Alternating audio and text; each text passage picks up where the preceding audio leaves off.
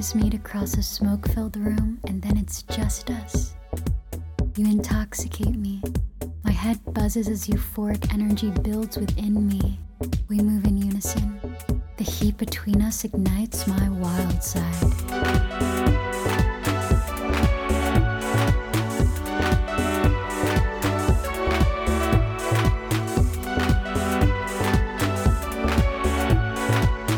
Car sex, a smokable mix of lion's tail, mullein, raspberry leaf, and white sage by Barbari.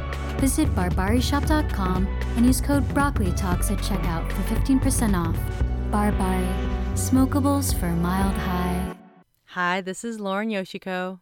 And this is Mennlay Golakai Agri, and you're listening to Broccoli Talk, a podcast for cannabis lovers.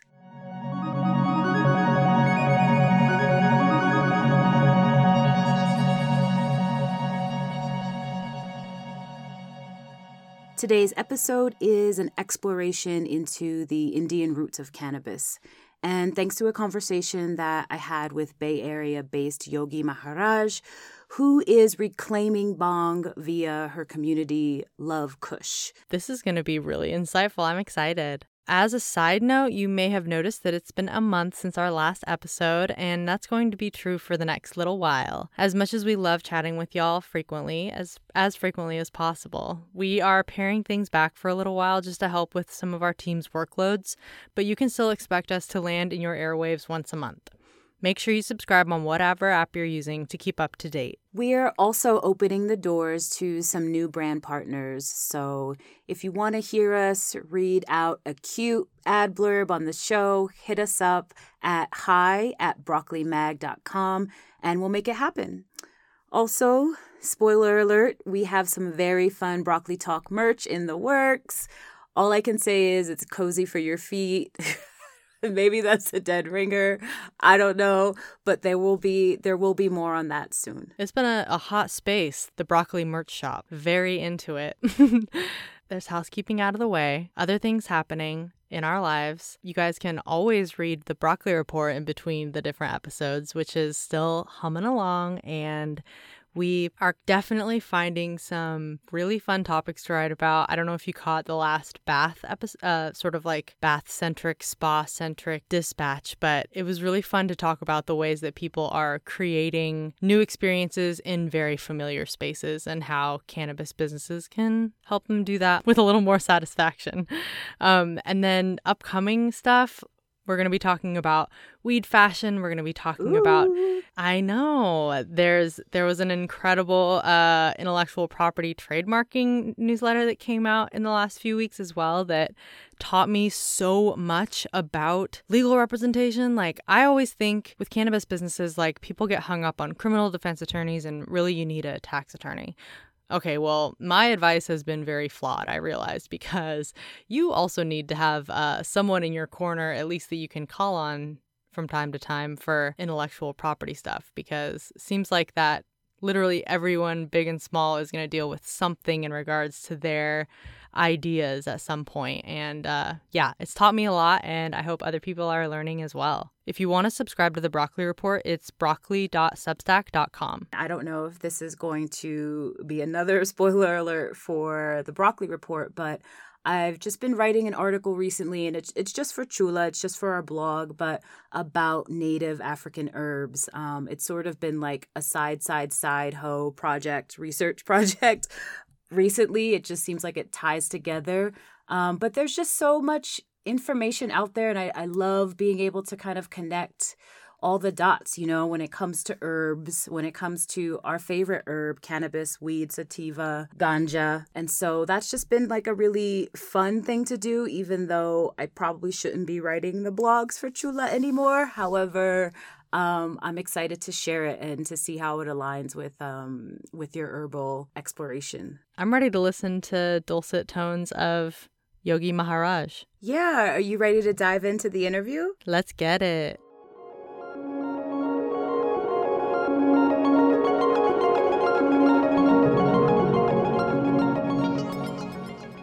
Hi, everyone. Thank you for having me. My name is Yogi Maharaj, and I am a cannabis advocate and community leader at Luv Kush Co.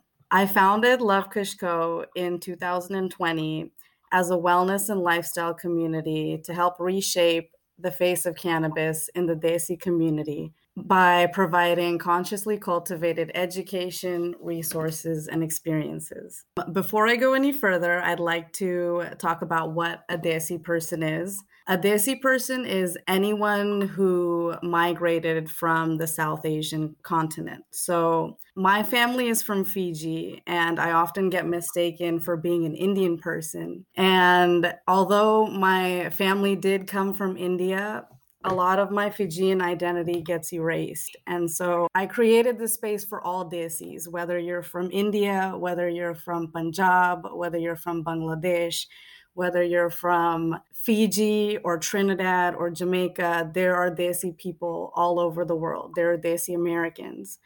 And so I wanted to create a space where we can share all of our experiences and connect with each other, because it often feels like there's a disconnect from all of these different cultures because of how we got to these different places. Talk to me about living in the Bay Area as someone from the diaspora, and what that's been like in terms of it being such a strong cannabis community, and I guess like Mecca, if you will. How does that intersect?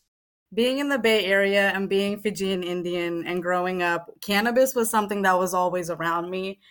All of my cousins sold weed, and I never really understood how it intersected with our culture in particular. But part of the reason why I started what I started was because my cousins would always say that weed had everything to do with our culture. And so when I started smoking with them, and when they would drop me home after school or whatever, I would learn more about like the culture that I grew up with. I grew up a devout Hindu. And so a lot of this culture was forced upon me, I guess, growing up, just learning about weed and how my culture connected with it. And then being from the Bay Area, I feel like there's such a strong Fijian Indian community here. There's such a strong Indian community here. Right. And a lot of us are in the closet with our cannabis experiences. I know a lot of my cousins got scrutinized for using weed growing up. And what a lot of people didn't understand is that like it was a way for us to connect. It was a way for us to bond. And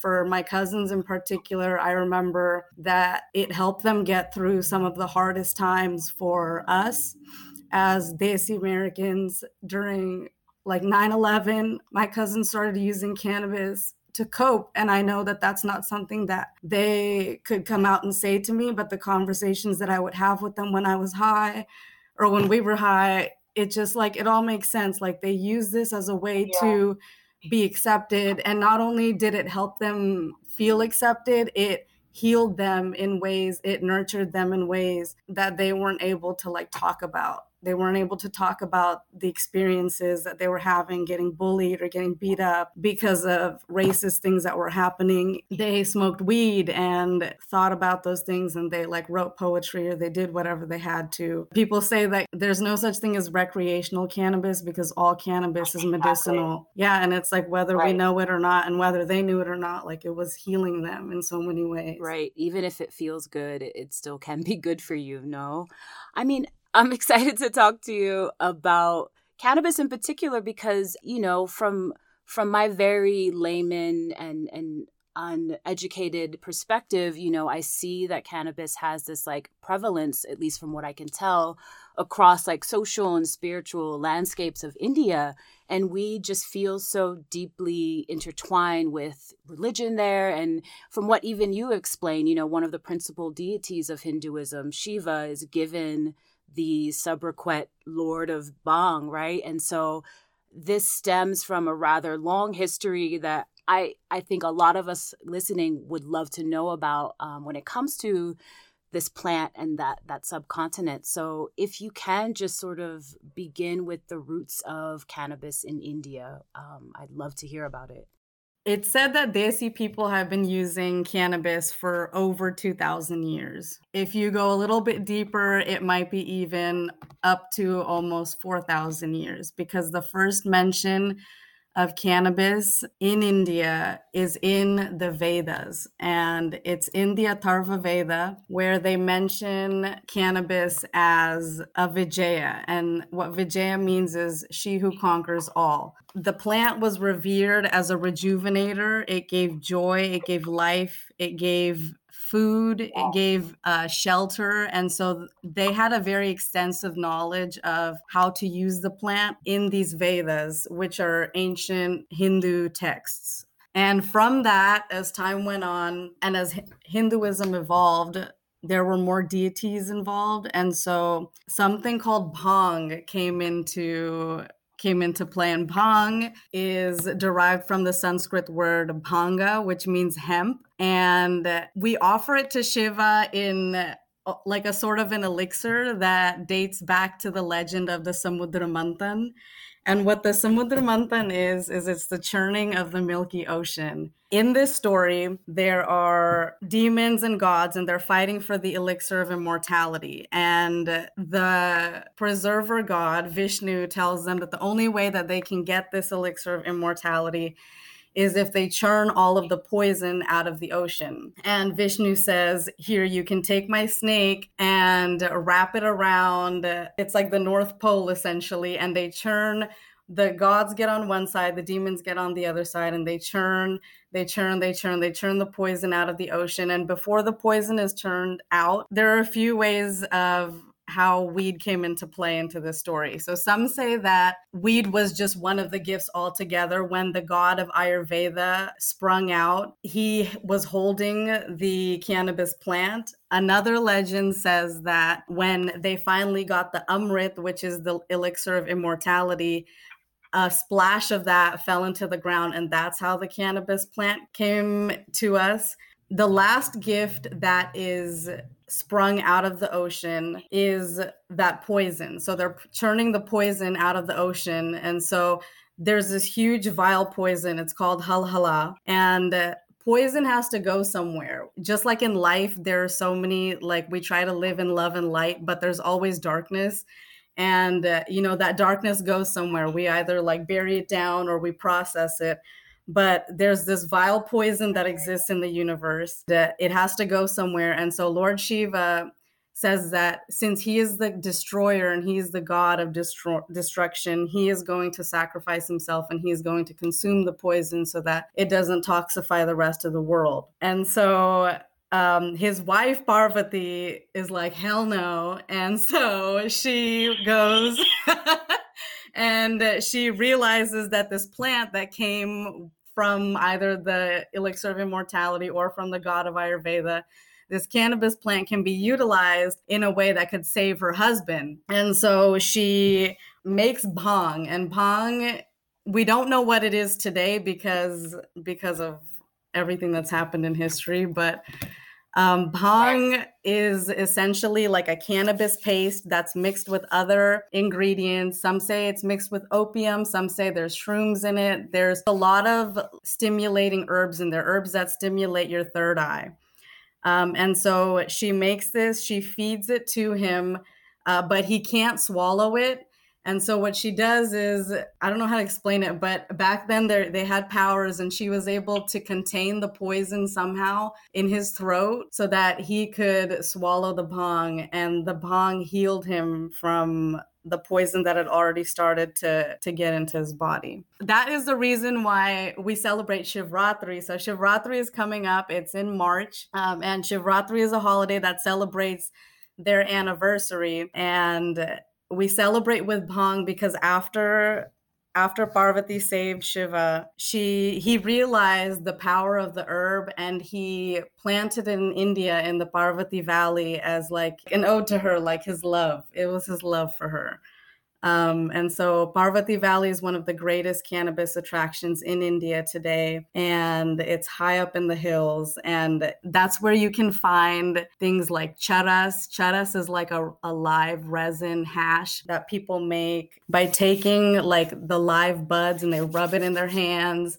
And there's like all the tar that's left on your palm, all those trichomes are scraped off, and they're rolled into little golden balls. Those are really cool.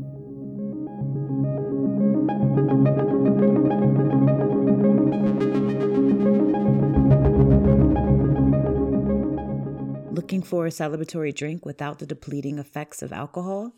Aurora Sparkling Hemp Beverages uses whole plant extracts and modern alchemy to deliver the added benefits of hemp CBD.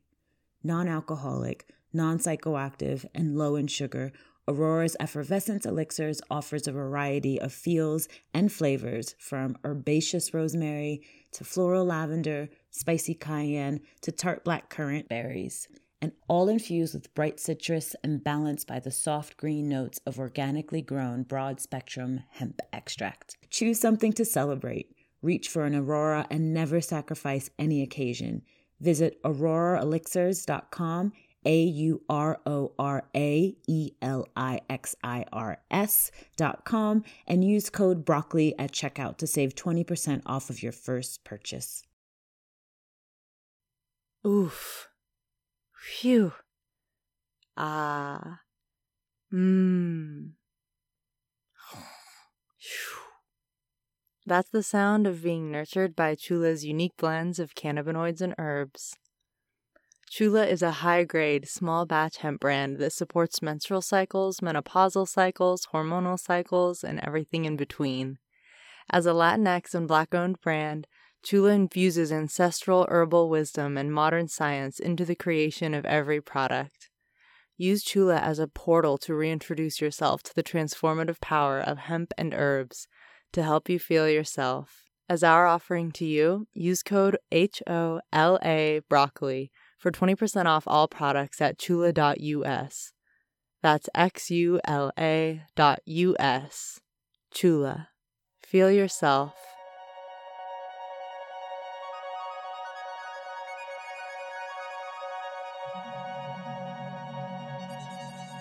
I didn't realize that there was such a love story connected, I think, or I guess like a story about the good and the bad and the evil and, what washes it away. I sometimes, this is a side note, but like I always have this strange like gut reaction when it's like the light and the darkness, and I'm kind of like, it just always has this strange tie to race, but we could talk about that later. But I want to dive into bhang, right? Because it's such a fascinating edible, right? For me, learning about it, it just seemed like it was the first edible, right? Before the space cake and the pot brownie, there was bhang. Like bhang is sold, it's like it's sold in government shops, it's enjoyed during spring festivals. Like I've heard that newlyweds would take it to sort of help with their libidos and calm anxiety, and ancient warriors maybe used it to calm their nerves. And I just love, especially looking at Luv Kush, there's all these really beautiful elixirs and recipes that you've come up with. So talk to me about this, like the immortal elixir, because that just seems incredibly remarkable in terms of what exactly is in it and how you came to sort of create this mixture. It's most well known as Amrit, which is the elixir of immortality. And then it's also known as something called Som.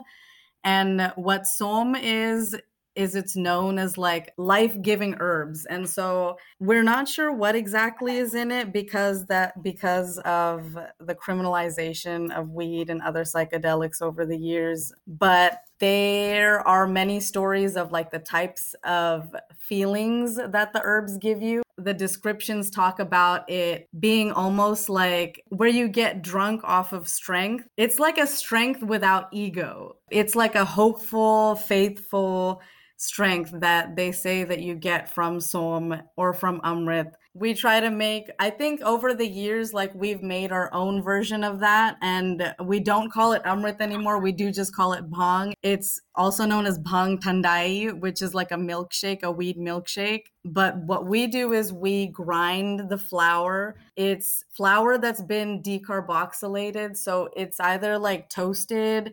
I've also seen in India where they don't decarboxylate the cannabis, it's just like fresh, but they grind it with nuts, with ghee. Ghee is like a clarified fat. It's like clarified butter. And then we also add spices to it. So think chai spices. We add like cardamom, clove. I know a lot of people also add poppy seeds. Because poppy seed is known to like stimulate the effects of bhang.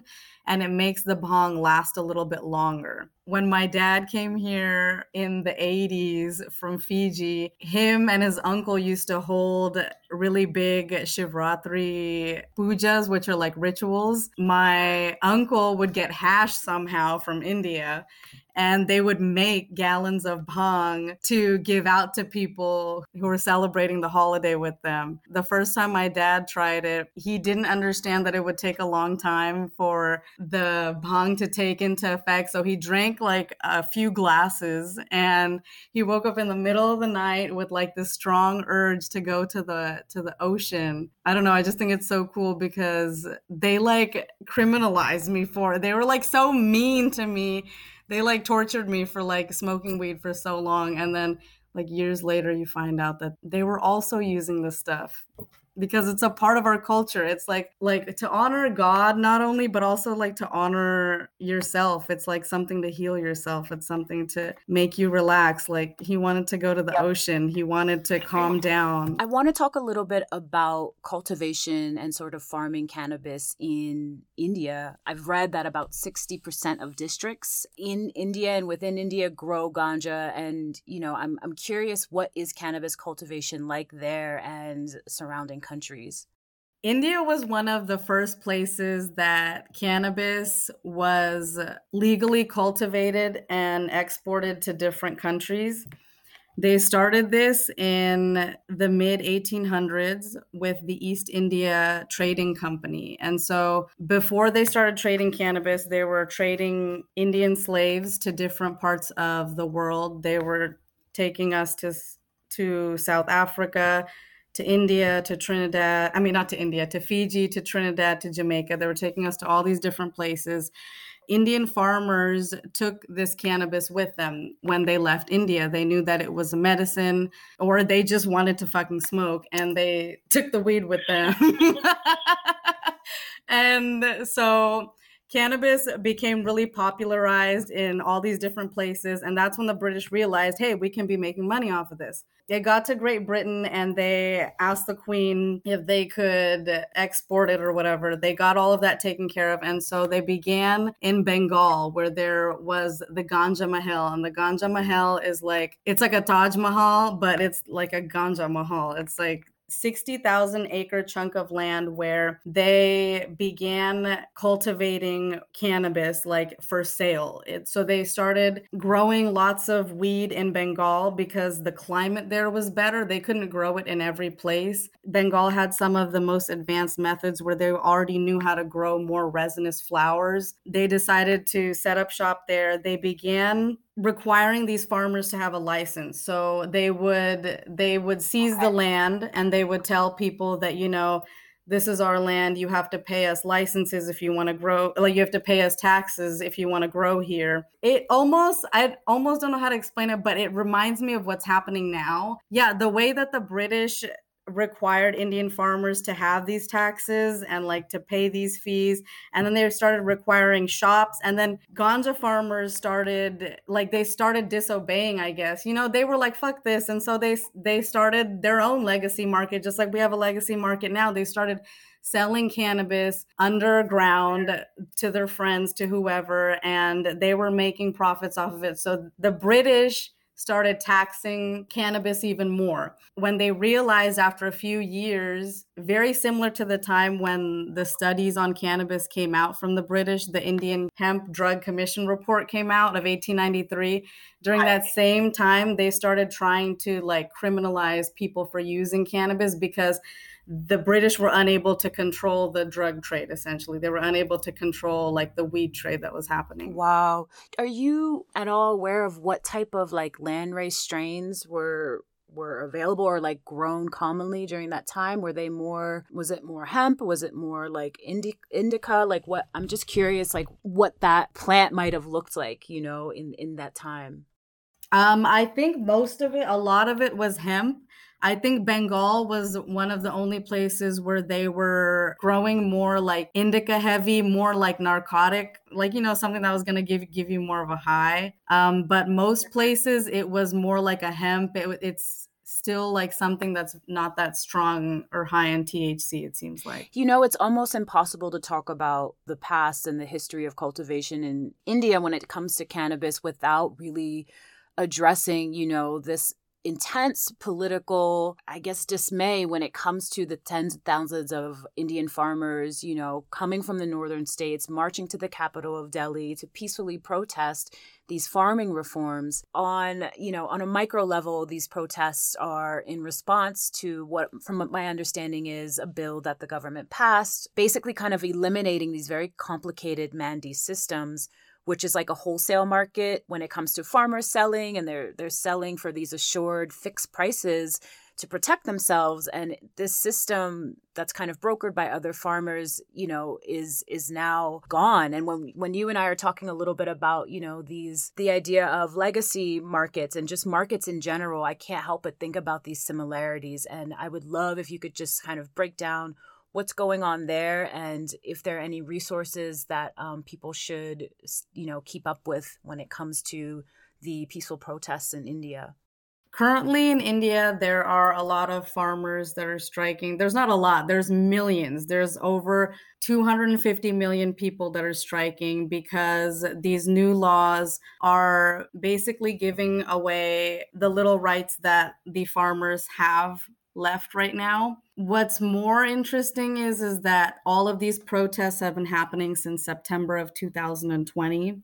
Almost none of it has been covered by any major media outlet in many countries. What's really hard is that people don't understand that farmers take care of the land. They not only take care of our land or our food, they also grow the cotton that we like wear on our bodies. They are not being protected right now. They're losing their land and they're being forced to give it up to corporations who don't know how to take care of the land. This isn't a problem that's just happening in India. This is a problem that's happening everywhere. No matter where we go, land is being taken away from the people that know how to nurture it and how to take care of it. And the people that know and have this sacred wisdom are being killed or they're being silenced. And that's what's happening in India, is that these farmers are speaking up because it affects a lot of stuff. Spices that we get, turmeric and like black pepper and all these things, cinnamon, they come from India, and they're not just spices to make your food taste good. It's an Ayurvedic medicine. Like, we're in the midst of a pandemic here. And if these people are not allowed to grow spices that could possibly heal us or help boost our immunity, it's beyond the farmland. They're taking away our right to a sacred practice. It gets rid of the whole us having accessibility to these indigenous medicines. People should be talking about it. That's the only thing we can do. I mean, we could donate money. People could donate money. We could make infographics. We could repost on Instagram, but what we have to do is we have to start having these conversations, because it's not just happening. It's in India. It's happening everywhere. And this is an attack at our culture, I don't know how to explain it. It's an attack at everything that our families have held on to, no matter what has happened to us, no matter what the colonization, no matter where we've been. This knowledge has been passed down to people. And it's like a lot of Hindu culture, a lot of Ayurvedic culture is appropriated. And appropriation is defined as the act of taking something for your own use, usually without permission. And there's no way to get permission to use these things. There's no way to monitor culture, but there is a way to pay your respect to the people that carried this culture and to the culture itself. Instead of just taking things and rebranding them, we should be informing people about where this comes from. What are the roots of this? Because not only is that important, it makes your practice and it makes whatever you're selling to people so much more powerful, because now people understand where it comes from. It feels sacred. It adds weight to it. I mean, otherwise it's a hypocrisy if anyone cares about that when you're talking about these Ayurvedic practices and, doing your yoga and doing your meditation or whatever, but not addressing the fact that the people and the cultures and the ancestral knowledge that's been passed down isn't even available to the people who are sort of the creators of this, right? It's a lot. Again, there's so much to unpack, and we could talk about this for forever. And maybe we talk about this outside of the show and nerd out together. But something else that I'm really curious about, especially coming from like the food sort of cuisine perspective, are just, again, like all of these beautiful recipes that you have on Luv Kush. And I saw one that is this like cushion OG face mask. And I was like, what? Like, what the fuck? And it's just there's just so much inspiration there. And I'm like, can we share the recipe? I really think people need to hear about this. Talk to us about how you make it and how you apply it.